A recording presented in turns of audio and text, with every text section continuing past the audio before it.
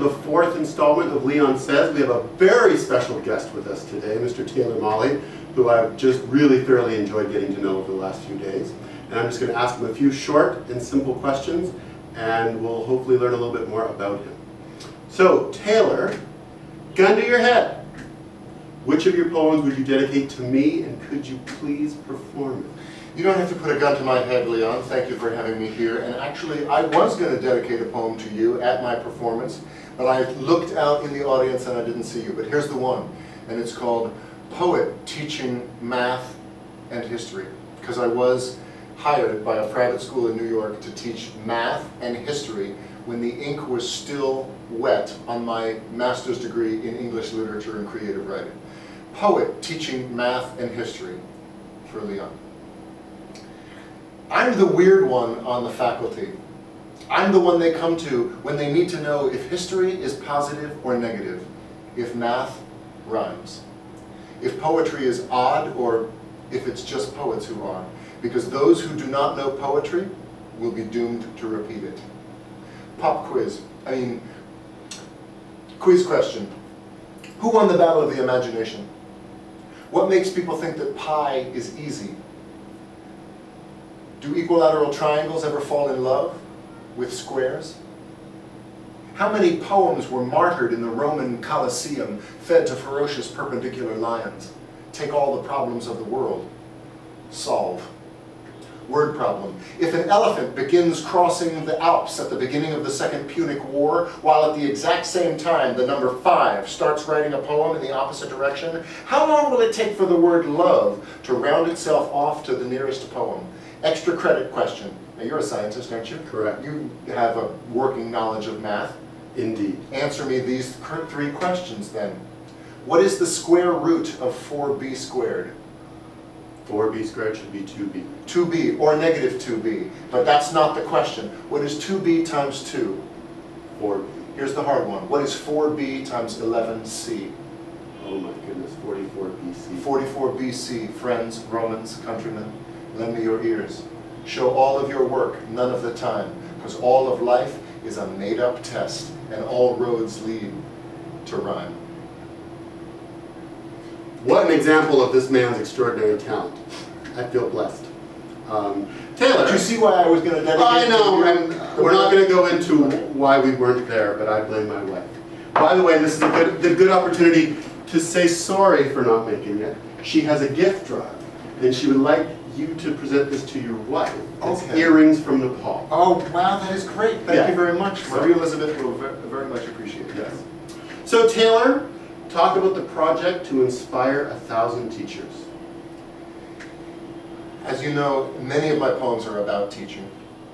And after about the 3rd or 4th person came up to me and said, because of you and the way you talk about the teaching profession, I've decided to become a teacher. Or you are, in a small way, responsible. I started to keep track. And then I met with a journalist who said, no, don't just keep track. Give yourself a goal. So I said, all right, I'm going to create 1,000 new teachers. And I gave myself a deadline of December 31st, 2006. And 2006 came and went, and I wasn't anywhere near. I had just over 100. But I always say that poetry is a great place to celebrate your failures and the ways in which you fall short of perfection. So I decided to keep track. I'm now up to about 580. People who claim that my work is, at least in a small way, responsible for their decision to pursue teaching or education, or however you define teaching. Right. I've got people who are on my list who teach karate or Sunday school, and they say, it's because of you that I decided to do this as a living. They go to my website, which is taylormali.com, and down in the lower right-hand corner, there's something called Quest for 1,000 Teachers, and they fill out a little online form, and they upload a picture of something that represents teaching to them, or a picture of themselves, and then I read it, and if they qualify, unless they say something like, I've actually been teaching for 51 years, but could I still be on your list? And I have to say, no, sir, ma'am, you are a veteran, I can't claim you, but I have an unofficial list of people who I've kept from quitting, Right. and I just added you on it.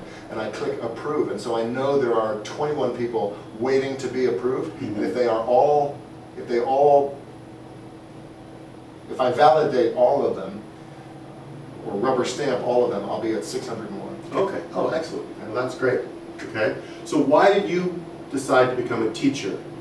What process or journey did you go through, and what other options were you considering at the time? In 1989, right before Saddam Hussein invaded Kuwait, I was living in the Bay Area of California and not doing much of anything except roller skating around, and I would stop at this schoolyard and do pull-ups. I had a job, but I had quit my job and I was living off my savings. My girlfriend at the time said, I'm going to go to graduate school in the Midwest for journalism at the University of Missouri at Columbia, which was a very good school for journalism. We can break up, which is probably what we should have done. You can come with me and flip burgers in Columbia, Missouri. We can maintain a long-distance relationship with you in California and me in Missouri. And I said, hold on, there's a fourth option. What if I went to graduate school too? For, I don't know, poetry. And she said, fine. So I looked at schools that were within a 250-mile radius, and I ended up going to graduate school in Kansas to become a better poet. But part of the terms of my scholarship was that I had to teach freshman composition. And I found that I loved teaching. And I found teaching is the art of explanation. Right. And teaching and poetry, they're both about performing and presenting information. So it was in graduate school to become a better poet that I realized how much I loved teaching. Excellent. I'm so glad I got that answer. It's one question I haven't been asking you in all the time we've spent, but what a wonderful story. So, this is flipping back a question you told me that was asked of you during your college interview. If you were running this interview, what question would you ask Taylor Mali? If I were sitting where you are and running this interview, and yet I was still also somehow sitting here, I would ask myself, so, Taylor, I know at some level you must feel as though you're following a dream. You gave up your teaching job 10 years ago. You gave up a steady paycheck. You gave up employer-funded health insurance to follow your dream of being a professional poet.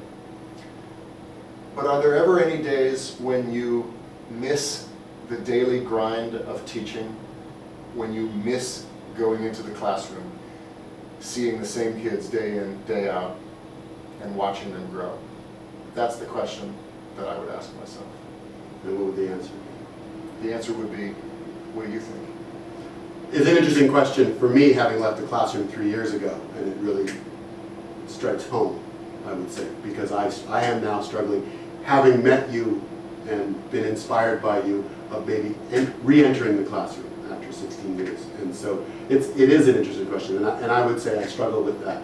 And the next couple of years, I'll have to make a decision whether to stay out of the classroom or go back in the classroom. But you always teach.